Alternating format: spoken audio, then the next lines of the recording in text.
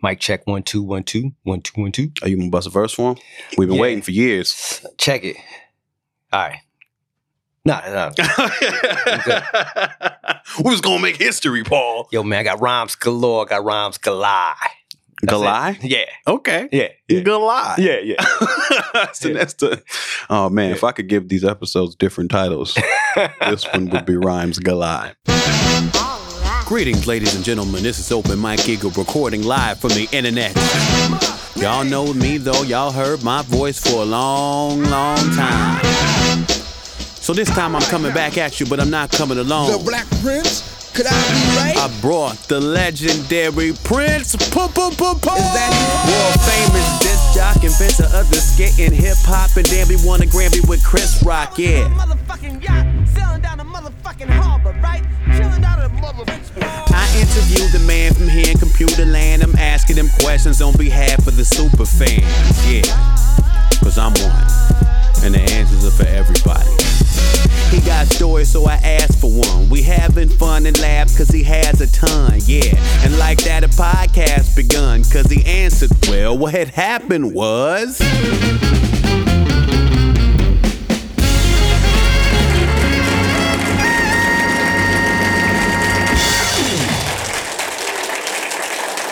Good evening, good afternoon, good morning, whatever part of the day you're listening to this. My name is Open Mike Eagle, and this is What Had Happened Was, where every week, I interview my esteemed guest, the one and only, Mr. Prince Paul. How you doing today, Paul? What up? We're here to explore your illustrious career, and on this week's episode, we're going to explore a collaboration you were part of that I think a lot of people are going to be very excited to hear about. And that is Handsome Boy Modeling School. Handsome boy. Very handsome. Yes, I am Chess Rockwell. Chess Rockwell. You're not wearing a mustache, though, so you can't be Chess Rockwell. I do have a mustache. But you're not wearing the one in the picture I'm looking at with the things on the side. Well, sometimes you got to start them over again. It's like plants when they grow too much. You got to clip them joints off so they can grow properly. Okay. So by the time I do the next album, it should look like Drake's dad. by the time I'm ready. That's a serious mustache. What? His joint is incredible. That's like a man's mustache. It really is. Right? It's thick. Them joints, that's one thing that's changed in time, right? Like the mustache is like, you don't see them thick, like the Tom Selleck joints. And I've been trying to talk my barber into not cutting my mustache for like a year. He just won't do it. He just won't do it. Like he can't not cut it. Every time. I'm like, I know you need to do something. Just do the bottom. Every time he cuts it lower. Hey, man, that's why Handsome Boy's here for you, my friend. I need a lesson. Hey. How do I tell my barber to leave my face alone? You just glue one on. Okay. That's Okay. It's like the weave for the face. Get a lace front mustache. Hey, man, that sounds good. Hey, you're talking my language. Well, it's only right that you give us Handsome Boy modeling lessons on this episode, since the whole concept of this collaboration is the modeling school. Hey, so, and $60 in a dream, man. $60 in a dream. And you give $60 to yourself, Chess Rockwell, or your partner, Nathaniel Merriweather, in order to enroll in the Handsome Boy Modeling School. At the lovely Hansonium Institute in sunny Burbank, California, where we were just at recently, which I got a chance to see the school in action. Yeah? Yeah. What's it looking like these days? It's a little crazy because me and Merriweather, I should say, has been traveling to Milan, it's a different place to travel. Yeah, we're looking at different fabrics. Oh, fun. Touch anything nice? Hey, man. As we all know, and we'll explain to people who don't, your partner, Nathaniel Merriweather, is Dan the Automator. Yes, Dan. Handsome Dan. Handsome Dan. Yes. Y'all put together the first album with this collaboration and concept in 1999. Yeah. Woo, that was 20 years ago. 20 Jesus. years ago. I'm an old man. I am. I can own it. Yeah, Handsome Boy is handsome man now. Yeah, but you know what? Handsomeness never gets old. That's true. There's a lot of handsome women, too. Remember Bea Arthur? She was very handsome. Very, very striking. Yeah. Who's a handsome woman nowadays, in your opinion? Sigourney Weaver is always handsome. She's always been handsome. Always. Very, especially in Ghostbusters. And Lizzo. Lizzo, super handsome. Oh, my God. Drop Dead Handsome. Hey, I had to bring it to the present day for the kids. That's real. You know, they That's go, what's going on? We would be Arthur. Who's that? It's an old man talk. Yeah, well, we got a demographic too. So, how did you link up with Dan in the first place? Oh man, Dan the Automator. I love that guy. Well, when I did a record called Psychoanalysis, it was put out before Tommy Boy picked it up by a friend of mine named Skiz, who had a record label called Word Sound. Well, that was Skiz's side hustle was the label, but his main source of income at that point was he was a writer for different periodicals and whatever. Music writer? Yeah, music writer. Okay. And he interviewed Dan the Automator because Dr. Octagon just came out I see. at the same time. And I guess speaking to Dan, he was like, yeah, man, work with Prince Paul, put a record out. And he's like, oh, Prince Paul, man, tell him I want him to remix a song on the Dr. Octagon album called Blue Flowers. Oh my God, I love that remix. You are beautiful. That is so pretty. See the bees flying around and look at the birds. And that's how it started, and then that's when Skiz was like, hey, maybe you guys should do a tour together, which didn't happen, by the way. I'll put that in advance. You being the psychologist and him being the doctor and da-da-da, that'd be kind of a cool concept to go out on the road. All right, because Psychoanalysis was you as a psychologist and he's the doctor and doctor. Okay. And he's like, yeah. So anyway, he put me and Dan on the phone because one time I was at Skiz's house and he's like, yeah, man, I got Automator on the phone. I want to talk to him. Big fan of Dr. Octagon, like who isn't, right? Great album. And that's when he said, yeah, I want you to mix Blue Flowers. And then in the process of chatting, I always say, man, I've been 18 since I was 18. Like right. We got in the subject of Chris Elliott and Get a Life. Yeah. So I did see that the concept came from Get a Life, the Chris Elliott show that was on Fox. What? That show was amazing. That show was incredible. It was so stupid. So how did you start watching that show? I mean, were you always an avid TV watcher? Or? At that time, you got to remember, right? Fox was a little... upstart. Yeah, it was a little courageous in there. Married with Children, Yo, Simpsons. Like, yeah, they was coming out the gate trying to Hey, remember Herman's Head? I do remember Herman's Head. Nobody ever talks about Herman's Head. Herman's Head was incredible. It's like the stupidest shows. Yeah. But for some reason, Get a Life was just so freaking stupid, but brilliant at the same time, in my eyes. And so to find somebody, now this is way after, not way, but it was after the show had gone off the air, to have a conversation with somebody, and we're both like little kids, like, remember the episode? And we're going through episodes, remember? And so we talked about Get a Life more than we talked about making music. Ain't that something? Than anything else. And so that was our bonding moment, you know what I'm saying, was obviously the music part, but Chris Elliott Get a Life, which really started Handsome Boy, but that's how we met. And then after I did the remix for Blue Flowers. We'll get back into it in 1 second, but I need to take a quick moment and shout out our sponsor, DistroKid. Man, so many of my homies use DistroKid. It's a music distribution service that makes distribution fun and easy with unlimited uploads and artists keeping 100% of their royalties and earnings. 1 million plus artists rely on DistroKid to put their music on Spotify, Apple Music, YouTube, TikTok, Tidal, Instagram, and all the major streaming services. 1 million plus artists, and I swear I know at least 100 of them. And now DistroKid has an app. You can use the app to upload new releases, see your DistroKid bank, and get notified when you've earned royalties. You can even check your streaming stats live. The DistroKid app is now available on iOS. Go to the App Store and download it. DistroKid also has a new feature called Instant Share that allows you to easily share large files securely with collaborators, producers, booking agents, managers, playlist curators, and more. Basically, anybody that needs access to your music, there's an easy way to upload it and send them a link. Go to distrokid.com/instantshare, drag and drop your files to upload, and then you can copy and send your link right there. It's free to send 1 gigabyte of files. That's like 100 MP3s. Don't quote me on that. Go to distrokid.com/open mic. That's distrokid.com/open mic. OPENMIKE for 30% off your membership. I think he realized I'm not as whack as I appear to be sometime. He's like, wow, that's a pretty good remix. That shit was amazing. And it's like, oh, thank you. I like it. I like it myself, actually. We started talking about the episodes of Get a Life. And then, remember Handsome Boy Modeling School? And we're like, we should make a group called Handsome Boy Modeling School. And we're just joking. It wasn't even like serious. Well, I had Dan do a remix of one of the songs for Psychoanalysis, which brought him up to Tommy Boy. Like visiting Tommy Boy. I guess maybe he had to pick up a check or whatever. Sure. And I'm sure they wanted to meet him as well. Oh, Dan the Automator, right? So up there, while he's at Tommy Boy, he randomly says, yeah, me and Paul, we got a group called Handsome Boy Modeling School. And they go, we want to sign it. Wow. And so he's like, now, mind you, we never had a conversation. Yeah, nothing. Yeah. It was just being silly. Yo, Paul. I'm like, what? Yo, we got to make a Handsome Boy Modeling School record, man. Tommy Boy, what's to sign it, man? I'm going to get them to draw up the contracts. I was like, what? How'd you do that? He's like, so we're just giggling. We're like, oh, man, now we got to figure something out. Right. Now, it's easy because the concept is already there, right? Uh-huh. But now we got to put this into action.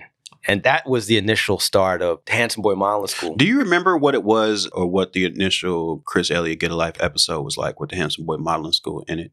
Like, what was happening in the show? It was Chris Elliott. He decided one day that he wanted to become a model. Okay. He's like, Mom, Dad, I have a drop dead gorgeous handsome face. I'm going to become a model. And then the father's dissing him as always in the episode. And so he sees this thing in the paper that says Handsome Boy Modeling School, $60, So he goes to the school, takes the courses. Obviously he has somebody who he's competing in the school. Mm-hmm. The whole thing is to get a runway job at the local department store. Like that's the ultimate goal of all the models. So at some point, Chris Elliott gets a gig, which he seems to think is a legit modeling job, like for his looks, because now he's like full of himself, like, oh, I look good. And of course, you see the way he looks, whatever the case is.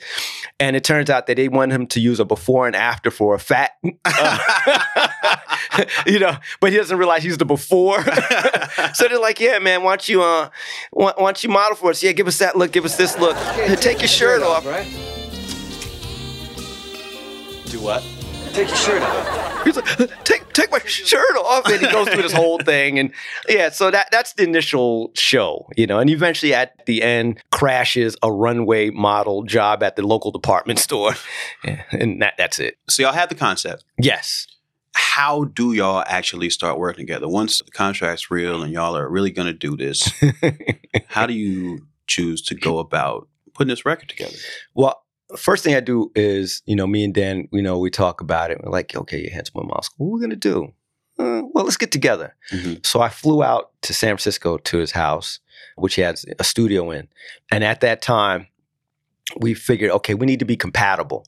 Let's get some equipment so that even when I go to New York, we could kind of talk to each other. Because we was using different pieces of equipment back then. To produce beats? Or... Yeah, he was using like, I forgot what it is. Really popular. Not popular drum machine, but in his circle. I was using the ASR. He was using the studio. I can't remember the name. Jesus. Was it that Roland thing? Nah.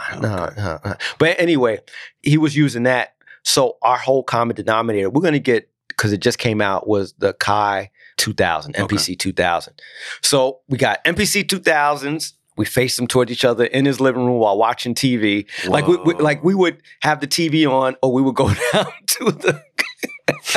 We would go down to the video, back in the days of the video stores, ladies and gentlemen. You don't have those anymore. But going out to the video stores and find the stupidest videos we could find of just like, well, what's that? Mm-hmm. It was just the dumbest cover. Look, man, we watched the video. It was a woman in heels walking up and down a hill. That was the whole video. And walking through, click, click, click, click, click, and they'd show her feet. It was like an hour. We like watching just the dumbest thing. But what did that inspire y'all to do? What did these videos inspire y'all to do? Just make us laugh. It just kept everything lighthearted. Okay. So we had the MPCs together. I had to paint the picture. Stupid videos in the background. And we would go through different samples and stuff and different records. We play it and go, does that sound handsome? That was the gauge. And you knew if it was handsome or not. That's not handsome. Oh, no, that's very handsome. So we was compiling different sounds and different samples into a handsome pile. or a Handsome disc that we put it on. And once we compiled all the Handsome sounds, we figured, okay, now let's start to put these different things together and make them into solid songs. Wow. And that's how we did. Like, so that's why the vibe of the album is a certain vibe. You know, it sounds handsome. Yeah. And it also sounds very California, you know? Hey, that's where I recorded it. Yeah. So we kept it handsome.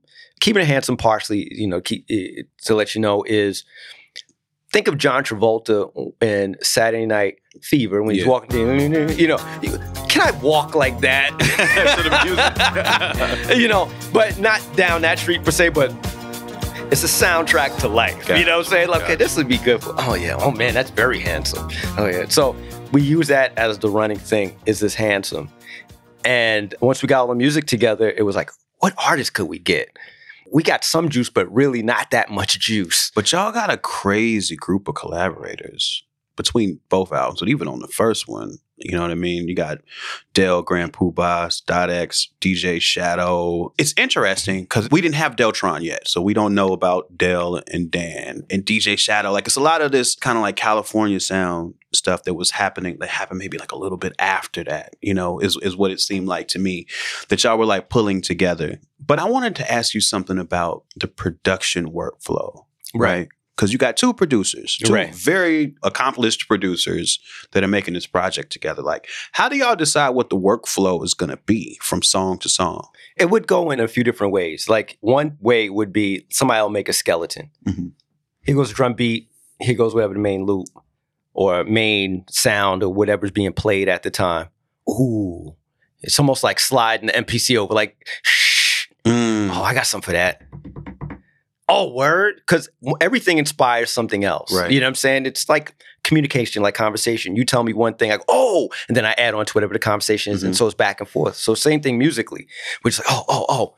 Like I said, it all starts with a skeleton. And sometimes maybe we don't hear it right then. It's the skeleton, and you take it home, and then you add on to it, subtract, or whatever the case is. And then we come together, obviously, and go, yeah, that's dope. That's kind of what I'm interested to. I wonder what happens if one of y'all makes a choice and the other one's not that into it. How does that conversation unfold? That hasn't really happened. Mm-hmm. I mean, it's two things. One, like I said, it hasn't really happened, I wouldn't say at all, but not that often. And the other one is the respect of each other. Mm-hmm. I highly respect Dan. I think he's super duper talented. I've learned a lot by watching him. And I'd like to say he's learned a lot as well from me. So with that respect from the onset, the other person makes their case, I guess, a little easier, or it's a little more compelling. If I'm like, oh, yeah, man, well, that's Dan. You know?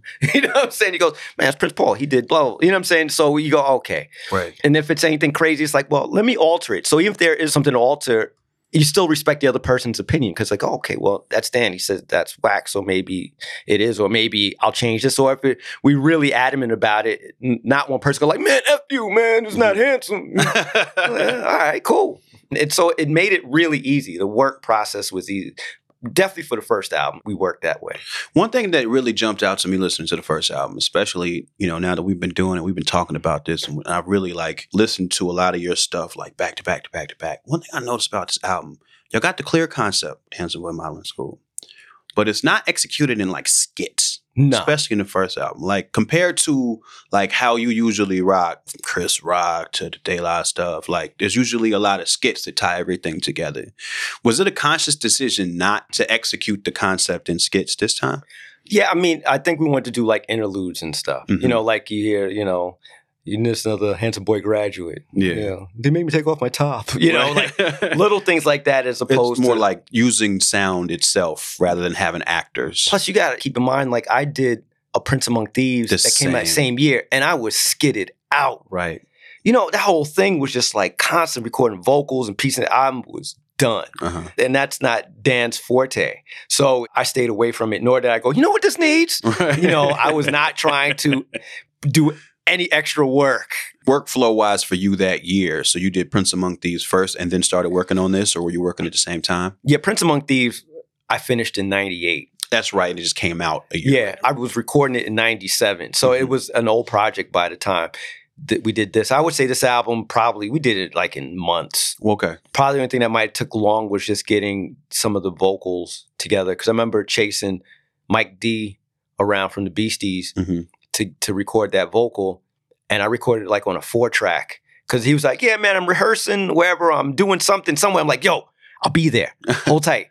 Got a microphone, gave him a headset, and he's just talking. Yeah, you know. Damn. It was by any means necessary. There's a lot of kamikaze recording. All the Handsome Boy records are like that. So how did you go about choosing the collaborators, since it is kind of an unsuspected group of people you end up working with? We just write down a list of people. Because I remember at that point, Dan was a big Del fan. Yeah. And Del lived close to him, but he didn't know Del. So I was like, I know Del. I work with him, Let me introduce you to him. And so that's probably the first person we recorded was Del. We went to, I forgot where it was, maybe wherever, Hieroglyphics place or Del's spot. I don't think Del went to Dan's place. Don't quote me on this because I don't really remember. But that's the first introduction they had. And that's us coming together and go, okay, Del, we both like him. He's dope. And Dan was definitely like, yo, we got to record him on the record. I was like, I agree. Mm-hmm. Sat there and recorded him. And everybody else was just relationships, who we knew, who we think we could get. You know what I'm saying? Yeah. It's not like I'm, at that time, Teddy Riley. Let me think of somebody who was like, Timberland or somebody. I don't know who was popping at the time, that everybody wanted to work with. And same goes for Dan. So we had to keep within our realistic goals. Mike D, to me, was probably the stretch. Okay. You know what I'm saying? Like, luckily for me, I worked with them. I did a remix for the Beastie Boys. I did Root Down. And we were always fans of each other's music. So by the time I got a chance to meet them, it was also, oh my God. So I was able to seize the opportunity. Right. You know what? I'm recording. And so we built up a rapport, and that helped a lot. But like I said, it was kamikaze recording. It wasn't like he came down at 2:00 to building 431 or whatever avenue. It was like, I just need to catch him, So how did you end up linking with like LP, for instance? LP has a verse on it. Oh, LP. I wish LP was here to tell a story. Oh, I don't know if that was Dan's idea or my idea. All I know was like, okay, I remember LP, Company Flow. Yeah. Me and Mr. Len are really cool. And so we was like, yeah, man, let's get LP. Yeah, that'd be dope. I don't know who contacted him. It was either, probably Dan contacted LP. And then we gave LP, what you hear on the record was not originally what LP rhymed on. It's because we gave it to Alec Empire to remix it. And so like, it didn't sound nothing like that. It was totally different. So LP, when it was finally done, and it's funny because you got to have him tell the story. He's like, yo, I went to Mr. Len's like, yo, I did the song with Dan and Paul. It's crazy. He's like, he's all happy. And he's like, yo, let me play it for you. Da-da-da. It's on the album. And he said, he played. He's like, wait, I didn't rhyme to that. He's like, man, my rhymes are all off. And then nothing was. Okay. So homeboy just moved it and did whatever he did. He said, the beat's not the same. He's like, he felt stupid. He said, Len was like, yeah, man, I don't know what he was talking about. So it was a big misrepresentation of what originally was. So he's not happy with the final product. Nah, he wasn't. Okay. And I thought that was hilarious. It was definitely bait and switch to a certain extent. But we didn't know it was going to come out like that either. Right. And Alec Empire was definitely Dan's connect because I had no idea what that is. And I learned a lot through Dan, like people. I would imagine like somebody like Sean Lennon, right? Like how did that come about? I think Dan brought him up. He was like, yeah, that'd be really cool. We should get him. So a lot of it's connect. And then, and if you're, for the first time working with a lot of people that you aren't used to working with, did you have any sort of like trepidation about, especially different styles of music? Because like Sean Lennon is like super like indie rock, kind of like singer-songwriter, and that hasn't been your wheelhouse. No, I mean, I think it's always developing a relationship with everybody you work with and talking to them and make sure whoever you're working with is cool. If you notice, everybody on that record is cool. Yeah. They're cool people. It's not anybody in there you can really name and go, probably the most hardcore you're going to get is Brand Nubian. And they're not even people you can't be accessible to. You know what I'm saying? Oh, we once saw Sadat X cut somebody out so hard on the phone. It was almost comical. It was almost comical. We had just did a show. Oh no, we were all in the same festival together. And he rocked with Elder Sensei because they had a group together. And I'm on the festival too, so after they get off stage, I'm like, I'm just gonna say what up. I got a badge, I'm good. You know what I mean? Like chopping it up with L, and then you just hear somebody cussing like 5 feet away, and you look, and it's Sadat X on the phone, cussing somebody 6 ways from Sunday at the end, and I'm talking about loud. And he said, "When I see you, have your hands up, Cause I'm gonna punch you in your motherfucking face. Yo, that's dope. Yeah, That's like- that shit was hard. That's like a lyric. Yo, for real. That shit was hard. That Hey shit was man, hard. punk shit up to get beat down. For real. Nothing but abuse. So you got the Handsome Boy modeling school concept. Not doing a lot of skits. Y'all are choosing the aesthetic of Handsome to like figure out the sounds and the vibe of the album. Are y'all giving the collaborators for the vocal any sort of direction on like how to align with the concept? Nope. There might be a handful of songs. You know what I'm saying? I know the one with Miho on the one with, I hate to bring it up again, with Mike D. Mhm. And she's talking and Dan's like, man, I wanted to say this and say that, but I know she's not going to say it. I was like, yo, man, better write the lyrics, Dan. He's like, I don't write lyrics. Like, man, write them. So those are Dan's lyrics. Okay. Those are his rhymes. Wow. A little fun fact. Those are his rhymes that he wrote, and then Mike D just responded to, because it was already recorded. And when I had the 4-track, I just told Mike D to respond to whatever he's hearing. It was just a one-run thing. So we've talked about this a little bit now. So let's play a little bit of it so people know what we're referencing. Metaphysical style with the good day style. When you tell me Hypothesis, scientifical parabolas, my lyrical projectile puncture, chronicle matter, bisected injected refractions, beat is so computating crazy. thoughts through Very traps of operating RAM style. stored in a floppy. T1 line connect intersect, riding brain waves like a silver Silver surfer Surfer style. wireless mod in hand. Paraphrasing sandy swords, I get Yeah. metaphysical. Ooh, Dan the Automator. Yeah, you could tell he was just winging it. He's like, here's a mic. Just respond to whatever you hear. Yeah, word up. Yeah. Physical stuff. Yeah. So with that being said, now when you hear the song, you could kind of look at it a little differently. And yeah, we're talking about metaphysical rappers. Yeah, you know, blah, blah, we was like joking around. It's like, yo, I said, yo, Dan should write one of those raps. Oh, man, I ain't gonna do it. Then he did it, and that's what it And came it kind out of to is be. funny because it kind of sounds like Dr. Octagon stuff. You know what I mean? The other dude, he had Chewbacca uncircumcised. Yeah, It it kind of is, sound yeah. like that. Stream of consciousness, just, you know. Hey, you could tell maybe that was his inspiration. You know, he's Yeah. around it long enough, recorded it, you know. Soaked it up. So people aren't necessarily giving direction. You're just giving them beats and they're coming to the studio and just kind of writing what they want to write with. Yeah, for the most part. You know, unless we have something that we're going like metaphysical, or we got a hook like rock and roll, can never hip hop like this, but that's instrumental, you know. But yeah, a lot of it is just go with it. We'll put the handsome around it. Put the handsome around. Yeah, it. yeah, All right. yeah. You know what I'm saying? Like you come in here, you know, just kind of a naked palette, and then we will just, you know, add our little accessories to you, make you handsome. You got a call with Biz Markie on this. He didn't know it was on the record. Yeah. So, first of all, what made you record the call? Because I knew I would get something funny out of him. Okay. Because I don't even think he knew he was even on the record. I think to this He day, probably still don't know. nah, I don't think he's ever Yeah. even listened to the album. But I was like, oh man, this will be funny. Because I was thinking like we needed some stuff just to put in the middle, just to, you know, interlude stuff. yeah, interludes to show it's handsome. I mean, Right. some of the, you know, okay, yeah, we got the handsome music and stuff. I don't want to do skits, Right. but it'd be kind of funny to put this on there. So I was like, oh man, with Biz, I could always get something funny. Of course, back in the day with the cassette tape recorder, you know, you just put it on, and I just baited him into it, you know, the Bee Gees. Let's check that out too. Yo, that tell you about this new project me and my man Automator's doing. It's called Handsome Boy Modeling School. What the fuck is that? Yo, I didn't tell you about that? No. Yo, it's L. It's L. So what you gonna contribute to it, Bismarck? What you want me to do? Look at you. So you was doing your I Kanye want you thing. to I want you to sing like the Bee Gees.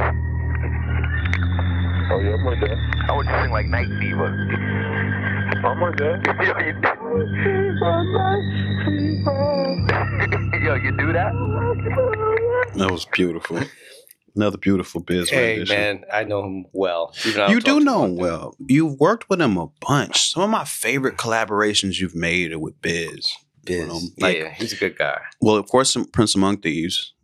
Oh, He's doing okay. the beatbox thing. Yes, boss. Yeah, boys. the other joint with Chubb on the Chubb Rock. A's soundtrack. Ding, ding, ding. That shit is Oh, beautiful. I love that song is too, man. Awesome. Like just Chubb Rock killed it. yo, with the consumers and the kids who drop rumors on Timberlands and Mad Suede Pumas. Yeah, like and it starts off with you getting Biz to do the Biz scream and shit. Oh, Ding, yeah. ding. Yo, that was very raw record, man. Like I gave them like these real cheap mics I bought out of like I think Manny's or Sam Ash or something, and it was like buy like 5 for $20 or something. It's like mad cheap, and you could hear it when you listen to that song too. It's poor quality. Yeah, we're gonna hear a little bit of that too, real quick, because I done talked it up. Break it down.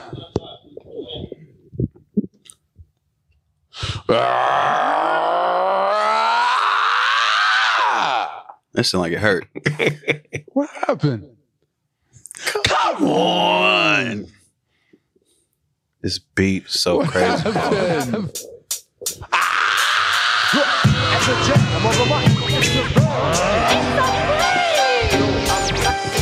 Now we got me and my man Chubb Rock over the Prince Paul beat. Yo, Chubb, you started off, we gon' freak it. Come on. Here we go. To the consumer and the kids who drop rumors for the man who sport Timberland and Mad Suede Pumas high. Come back with some stuff you don't deny. If you try to act fly, it'll get up your high. When I turn my ducats into lady power, yeah. The gas from the past of the American friend. With your suits and your squaws and your fancy car, turn to bourgeois to invade the media. God, I love that dude. Ooh, I've heard that in years. Yo, I have to listen to that on YouTube, dude. Because I don't know what happened with that project, but it's not on streaming services. I'll send you the song. Yo, I'll send it to you. I would You love have to it. remind me. Yeah, man. Yeah. I have a few different versions of that too. Yeah. Really? Yeah, I got them. I think it's on Dat Tape. I have to look, but I definitely have the main version. Yeah, that was fun. It was a quick song. Yeah. But, you know, the Americans Die Slowly sound. There's a bunch of bangers on there. You know, that was a crazy compilation. Yeah. A lot of like really ill songs. Like that's something like, damn, how do we get that into the streaming era? You know what I mean? We need the kids to be able to check that out. But I always love your collaborations with Biz. I just want to take a second and like talk about that. And we talked about it the episode where we discussed Sonic, how you started out. He's one of the first rappers you ever really worked with. He used to come by your house and all of that. Yeah. Yo, but it's funny talking about my brother who's always like, man, hip hop's gonna die and everything else. Biz used to come by like, oh, what's this guy? just dissing him. You know, God bless Biz, man, because how he made the Vapors. Yeah. I was there. I've seen people used to diss him because, you know, Biz not being very dashing. Yeah, he young wasn't man. very handsome. You know, to be on his handsome boy record. You know, he was not the most handsome guy. I did say it. You know, I'll use dashing. He used to get it, man. Yeah. I used to hear it when people would walk past him, or I would hear certain things being said, and that kind of my mom loved him because you know she's like, oh, you know, because Biz is a nice dude. He tells a lot of stories, though. You know, he'll tell you some stuff that's just like, yo, man, I got BMW made a Biz collab. It's called Biz MW. We're coming out next week. And you know, he'll just like tell you some stuff. Yeah, Luther Vandross went to borrow my chain. Luther Vandross. Yeah, what's his face told me that one. I think Kane. He's like, yeah, man, you know what Biz said, man. And then we're talking about Biz stories. He'll do all of that stuff, but he's, you know, he's a really good guy. Yeah. You know what I'm saying? And it's always been cool. And I'm glad to see he made it. If anybody, out of all my friends and all the people we grew up, I'm really happy for him because he went through it. You know what I'm saying? Like, he's really worked hard at being where he's at. Right. So you had him on the record. You tricked him into I didn't trick him. into singing Night Fever as a way to, you know, sprinkle some more handsome into the project. When y'all are done putting this together, it's definitely a vibe. You know what I mean? It's definitely like a vibe album. Whereas earlier that year, you dropped Prince Among Thieves, which is like the most Prince Paulist of Prince Paul projects. You know what I mean? Like rap, super rap, super skits. You know what I mean? You got Newkirk. You know what I mean? Like it's everything that you bring to the table. And then you got this project, which is a lot less of that. You know what I mean? It's much more of like a true collaboration with two people, and a lot of your signature things aren't a part of it. So like when it's all wrapped up, how did you think about the music? Like how did the music strike you? I was like, what is this? Right. Yo, this is different. I couldn't figure it out myself. I knew it had a vibe to it. and I knew it was cool, but I personally didn't put a lot of my stamp on it. One, because I really wanted to be, as you said, a true collaboration between me and Dan. So I didn't want to like, yeah, let's do it. This is strictly 50-50. But I wanted to distance myself as Prince Paul from it as much as I could. Hence the name Chess Rockwell. Right. Tell me about the name. I got it from Boogie Nights. Okay. Because we was thinking of names, and I told Dan, it's like, I don't want to go as Prince Paul. I want to go as somebody different. And I think Boogie Nights just came out around that time a little bit before. And I was like, yo, I'm going as Chess Rockwell. And I was like, yeah, that's what I'm going as. And he's like, yeah, okay. And then he made up Nathaniel Merriweather. It's like, yeah, and that was, I think, from Get a Life. I think it's from Get a Life, yeah. Yeah, or what was it, Cabin Boy? Oh, another Chris Elliott. Yeah, I think it was Cabin Boy. So I was like, cool. And if you noticed on the album cover, I have a mustache. Yeah, man. Dan doesn't. Right. Because I purposely wanted to change my whole persona. I really wanted to totally reinvent. Because I was like, handsome boy. I wonder how people's going to take that. I don't know. I really got to distance Prince Paul from this one. I got to people's going to know it's me, but I really got to reinvent a character. Right. So I was like, I got to look different too. So I came up that day, put on the handlebar joint. Dan's looking at me like I'm crazy. Because Dan doesn't have a mustache. He doesn't. He jumped on the mustache afterwards. I mean, but it's so striking, the visuals, the giant martini glass and the cigar. Yeah, the girls and the button open on his shirt. You know what I mean? Was Chess Rockwell, was it just visual? Like, did you develop that character any further? Like, is it a different person than Prince Paul? In the live show, it's like a refined Kanye West. I like to say, Kanye West comes say, man, I'm the best, I'm this, I'm that. But, I try to be a little more eloquent, with, and always giving unwanted advice. Because you look the way you do, and I look better. Oh, wait. Tell him, Paul. And Chest. Yeah, that's how Chest would, It's funny, I was really thinking about this recently because I really like to make we talked about doing another record. We are going to do another record. But I really want to sit and develop the character even more. Because I've seen so many offshoots of my character in a whole lot of things. I'm like, man, I hate to, be like, I did that first. But yeah, there was commercials. There was much less like, that's my character. They took my character. And I had people say that. Yeah, I took your character. I've had people say that. Well, where else have you seen it reflected? Oh, man. There was a commercial they wanted me to do. I forgot, it might have been Sprite. One of these commercials. And for some reason, I wasn't able to do it, or it didn't work out, or, whatever. But they got somebody to look like me. And with my vibe and everything to do the whole thing. And then there's like a few other things, like you'll see it and then printed that. Hey, man, Drake's dad, man. That's Chess Rockwell, G. That is Chess Rockwell for sure. So you had some concerns about how it might be received. So you put a little distance between Prince Paul and the project. So when this comes out, how was it received? What did you notice from people? I noticed people like, yo, I really like this. I'm like, really? I mean, I know I like what me and Dan work on, separately, but this is a collaboration. You know what I'm saying? Like, because we were just like, yo, F it. We were just having fun and just recording and just like, this is handsome. And, it was very haphazard, kamikaze recording. There's really no laws to this, how music should be done if you really think about it. And so when I was getting the feedback of, people liked it, but sincerely liked it. And then when I saw the critical acclaim of the record, when I was seeing it in Spin Magazine and Rolling Stone and people like, we like this. This is it. And I'm like, what? I struck twice in 1 year. I was like, this is amazing. I mean, nothing that was monetarily crazy, but the critical acclaim and the opportunities that came about after these two projects. And you mean the first Handsome Boy and then Prince Among Thieves? Yeah, Prince Among Thieves. And then that's following Chris Rock doing Roll with the New. I was like, yo, I'm on a roll. Like, I really thought my career was over. And Handsome Boy, this album really just right, because Psychoanalysis you were trying to go out on. Yeah, I thought that was it. That was responsible for the next 3 projects, right? Psychoanalysis in one way or another. Yeah, indirectly, Chris Rock, Prince Among Thieves, Handsome Boy Modeling School. All off Psychoanalysis. All off of Psychoanalysis. All just like, F it. I'm about to jump off this bridge. Yeah. Yeah. So it's, man, all praises due, man. 'Cause I didn't know.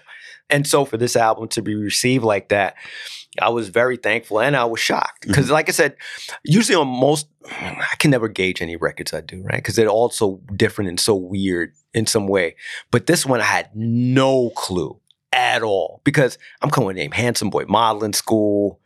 I'm wearing a mustache. First time we working with Dan Automate, this is way different than Octagon, way different than anything I've done. Probably closer to Octagon than what I've done as far as this mood, because it's darker. Yeah. It's kind of like a lot of like the darker classical vibe. samples that Dan seems to, I think, resonate with him. He likes to chop up the classical stuff. Yeah, the violin. Yeah. Yeah, so it was more in that vibe. So I was like, But yeah, it was great, man. I was pleasantly surprised. And even to this day, people, handsome boy. And then, and it's always the first album. Yeah, the first album. Second album, yeah, it's cool. But the first album.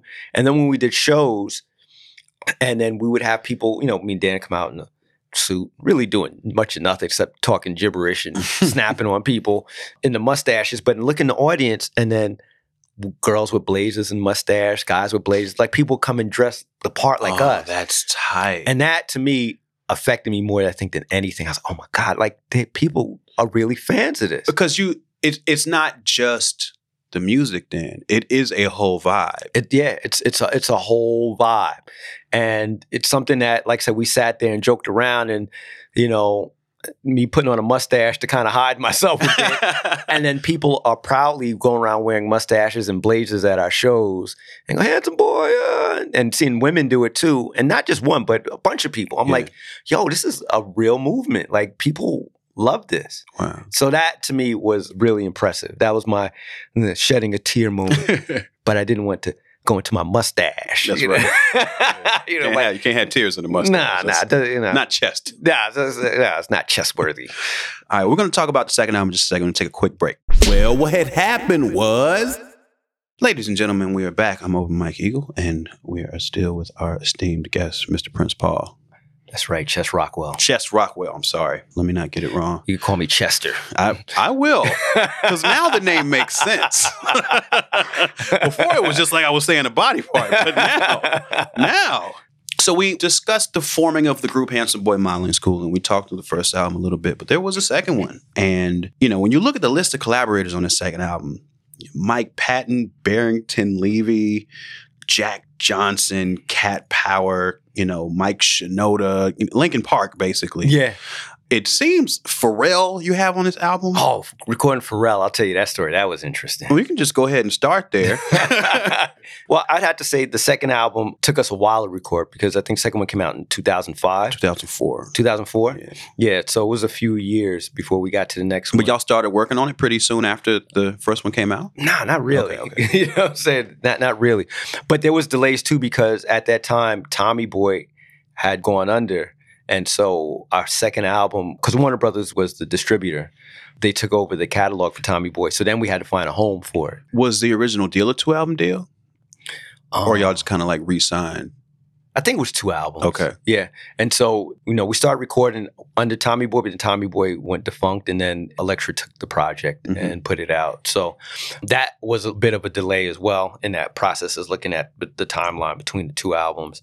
And then we wanted to do something a little different. And by this time, talking to Dan and talking about to collaborate, I know we wanted to go a little more alternative-y, for lack of a better word. And that's Dan's wheelhouse. I mean, he's the connect master with all the people in that world. Right. So that made it go in that vibe. I know for Pharrell, I was always a big fan. And right before we recorded, I met Pharrell. It's funny, I have the picture, because I had my son, because he was young, and my daughter, she was really little.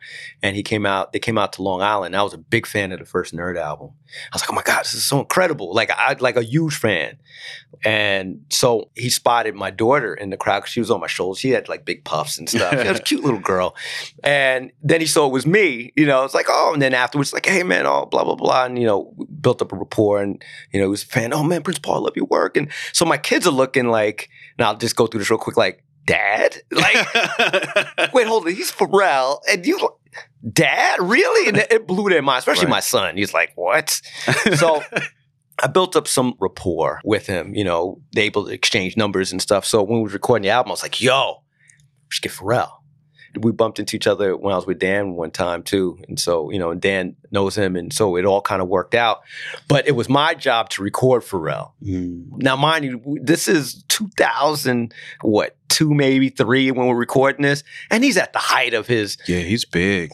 At his Neptune, career. They're like the biggest producers in the world. Yeah. This isn't easy. So I'm looking at it, I was like, I got to get it done for the group. All right, man. So I contact him, like, yeah, man. And he's getting back to me sporadically, but he's being nice with it because he didn't have to get back to me at all. Yeah, Paul, yeah, I'm going to be in New York doing this show during this time. Yeah, just come through and da-da. I'm like, but how am I going to record him? But like, I couldn't find no space and time to record him. So I followed him to a show. I was able to get him a CD of the song. His security would not let me. I was like, hey. I'm like, wait, I know him. Yeah, sure you do, son. They're just pushing me. I'm trying to get close. They're like, But he invited me. I guess I got, no.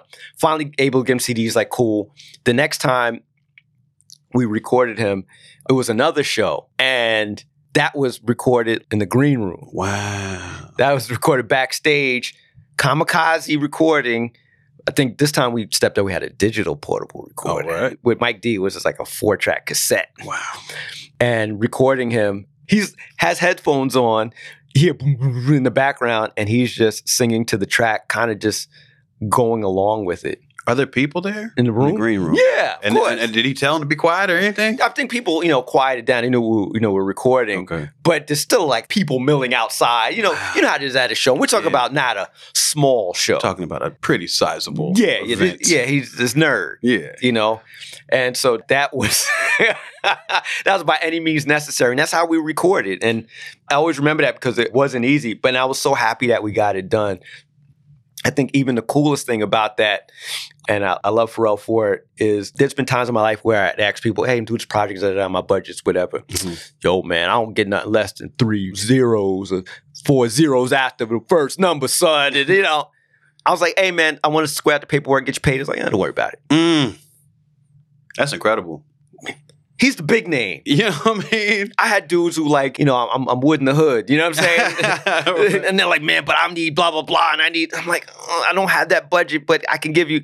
He's like, don't worry about it. That's amazing. I mean, because the first thing that I thought, listening back through this and saw his name and heard him, like, oh, this album's fucking expensive. It would make you think that. Yeah, I mean, it seems like the impression I'm getting from looking at these names is that it seems like it was a lot more of an expensive album than the first one. Yeah, I mean, we stepped up a few things. We stepped up the quality of our recording. I would never say step up talent, but we have just bigger names. More well-known names. Yeah. I think in the second album. But a lot of it is based on relationships. And I have to give Dan credit and say it's heavily based on his relationships with people. And that's how we rolled. I noticed there's more skits on this one. Oh, yeah. Yeah. You have a skit kind of tying the whole thing together with the dating. We got my man Hines Buchanan on it. Oh, man, Hines. Yeah, man. Yeah, I met Hines with when we did the Politics of the Business tour with him and AC Alone. He's rolling with AC Alone. Yeah. Oh, so Ace opened for the tour? Or was on the tour with you? Or how did that work? Yeah, we were fighting on who goes. Oh, I see. It was like a co-headline kind of thing. Yeah, but I didn't want to go last. You didn't want to go? Nah, it wasn't one of those things where I want to go last. I was like, come on, ACL, you go last. Like you were DJing, or what was your show like? Oh, man. My show was just like, I miss those days. My show is like almost like vaudeville. You know what I'm saying? It's a lot of it's bringing people on stage, laughing, joking, putting music in it, DJing in between. Okay, cool. It's very bizarre. It's a lot of fun. Now, AC Alone, I rock with the Project Blowed out in LA. So Ace and Hines, that's fam. You know what I mean? It's awesome to hear Hines on the album. You got him doing a Jay-Z impression. No, he's doing RZA. He's doing RZA. And that's part of the reason why I'm doing it on the album was from doing that tour. Okay. We would go back at the stage and he would just go, doo-doo-doo-doo. Yo, what's up, kid? It's the Wizard Wector, son. You know what I'm saying? He'd be like, ah! Yo, I'm in the house, Wu-Tang. Yo, to impress you, to take you out on a perfect romantic date, my idea for that is to pick you up in a Woo-mobile, brought to you by Chrysler. A Woo-mobile? You know, the collaboration. and so people would just be like, oh! We just get a giggle out of it. I didn't think Wu-Tang's here. Be like, And so, trolling your own fans, man. what? It was the best. I was like, yo, do it again. Do that. Yo, son, kid, Wu-Tang. It was funny, too, because you got him doing an impression of RZA on the album, and then you actually got RZA on the album, too. That's got to be the first time in history that's ever happened. Oh, okay. Somebody's got somebody doing an impression of somebody and the real person. Okay, let me tell you this story if I haven't, well, of course I haven't mentioned it on this podcast.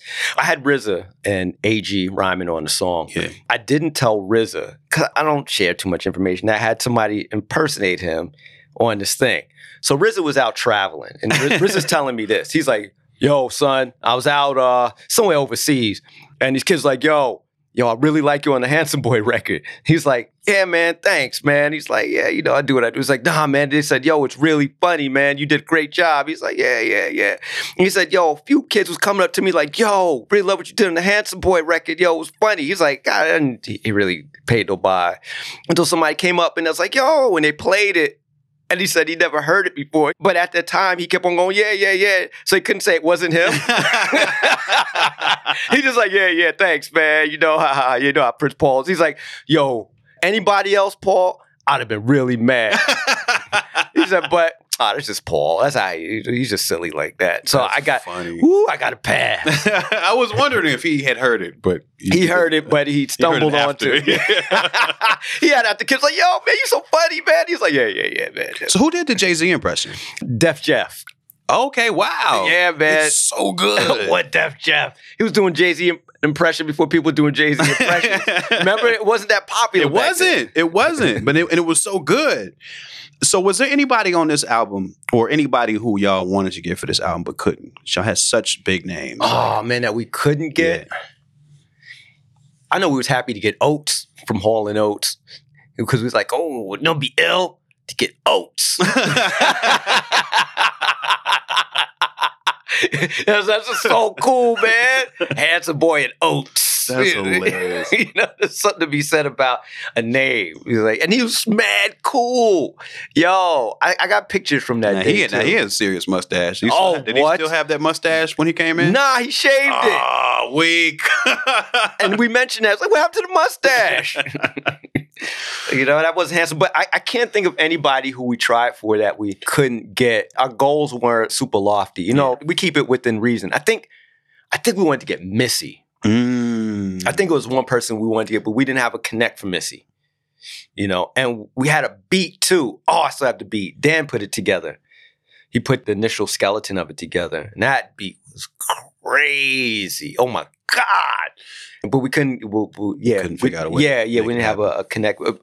Weirdly enough, I worked with Missy on the Chris Rock record, but that was Chris Rock being Chris Rock. Right. It had nothing to do with piddly little Prince Paul.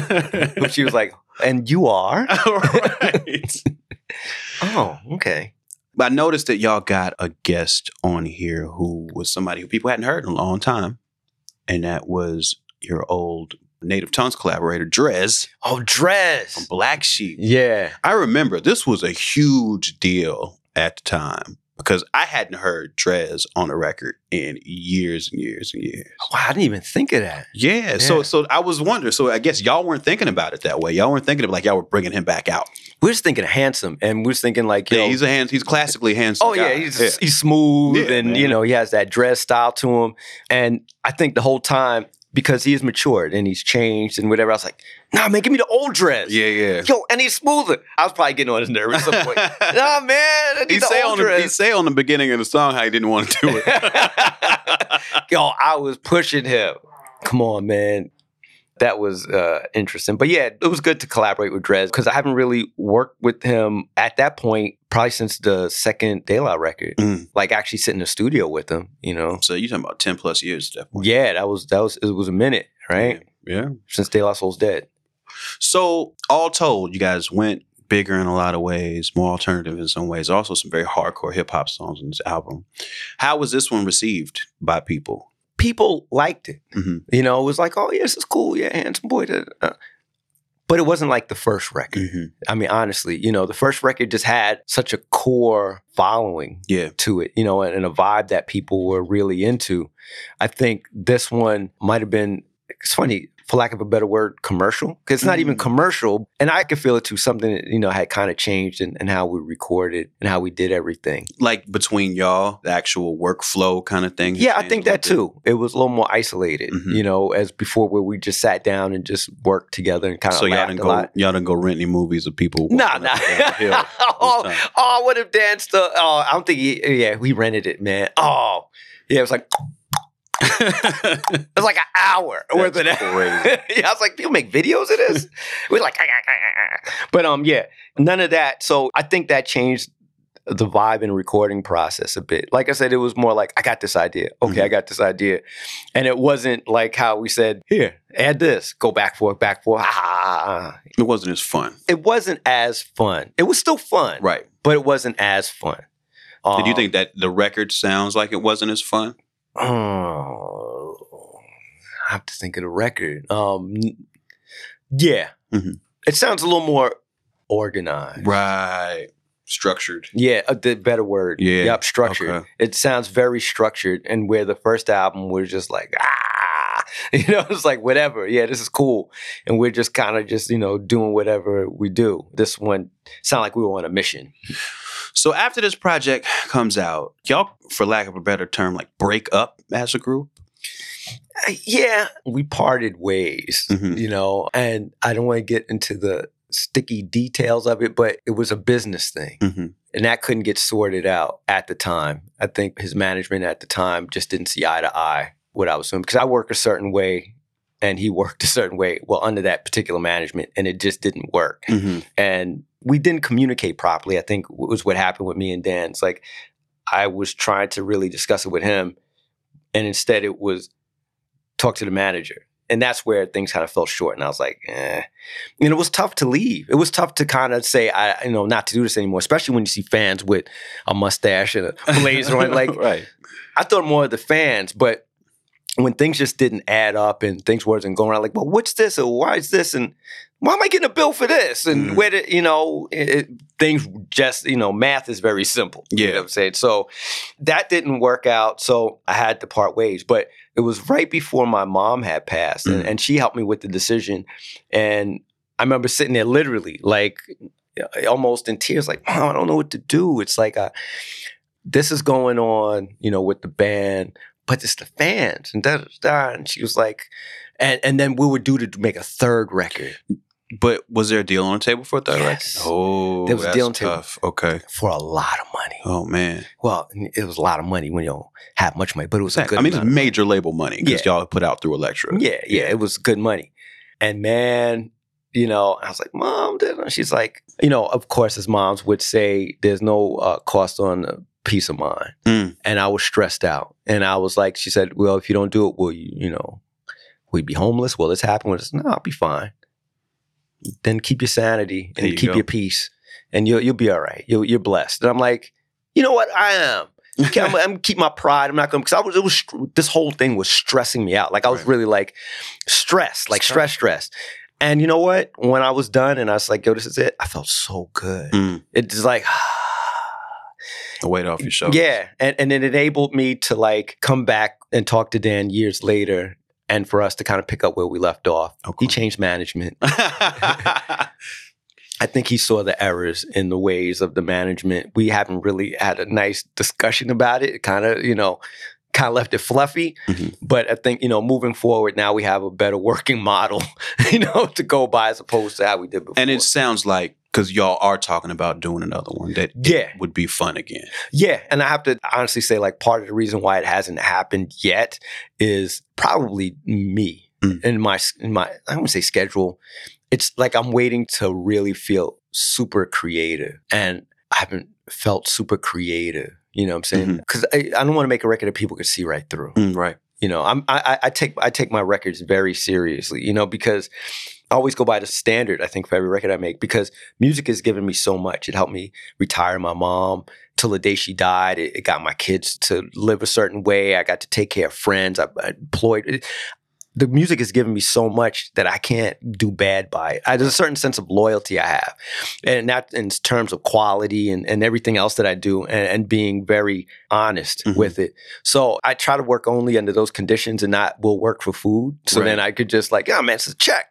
You know what I'm saying? Like I owe the music too much for that, you know? So I want to make sure that I'm right, but I know my window is small. You know what I'm saying? We're not kids anymore, you know, we're not boys. Right. Handsome gentlemen. Yeah. We're handsome seniors. Is we're really pushing towards. There's a small window. So, but I'm going to get it done. And then I put it in my head that I'm going to get it cracking. From by the time you hear this podcast, I should have started getting some recording done. Well, then we're going to go ahead and end on that piece of good news that we can expect more lessons. That's right. For $60 for the Handsome Boy. Hey, man, that was $60 in those years, man. The price might have to go up. That's all right, though. Hey, you know. That's all right, though. Times is hard. We need better lessons, so let's up the price a little bit. You know what I mean? I'll pay. Hey, minimum wage went up, man. That's right. You know what I'm saying? I will pay $74. Hey, man, there you go, man. I like $74. That works. All right. Well, this has been another episode of What Had Happened Was. We discussed Handsome Boy Modeling School, which is available on all streaming devices. The music is everywhere, so please check it out. I'm Open Mike Eagle. Got anything you want to say on the way out this week, Mr. Prince Paul? Handsomeness is not just a look. It's a peace of mind. It is. It's a state of mind, I should say. It's a vibe. Yeah, man. So look in the mirror and kiss yourself. and then clean the mirror after that, please. You disgusting person. All right, y'all. Catch y'all next week. We out. Peace. Later.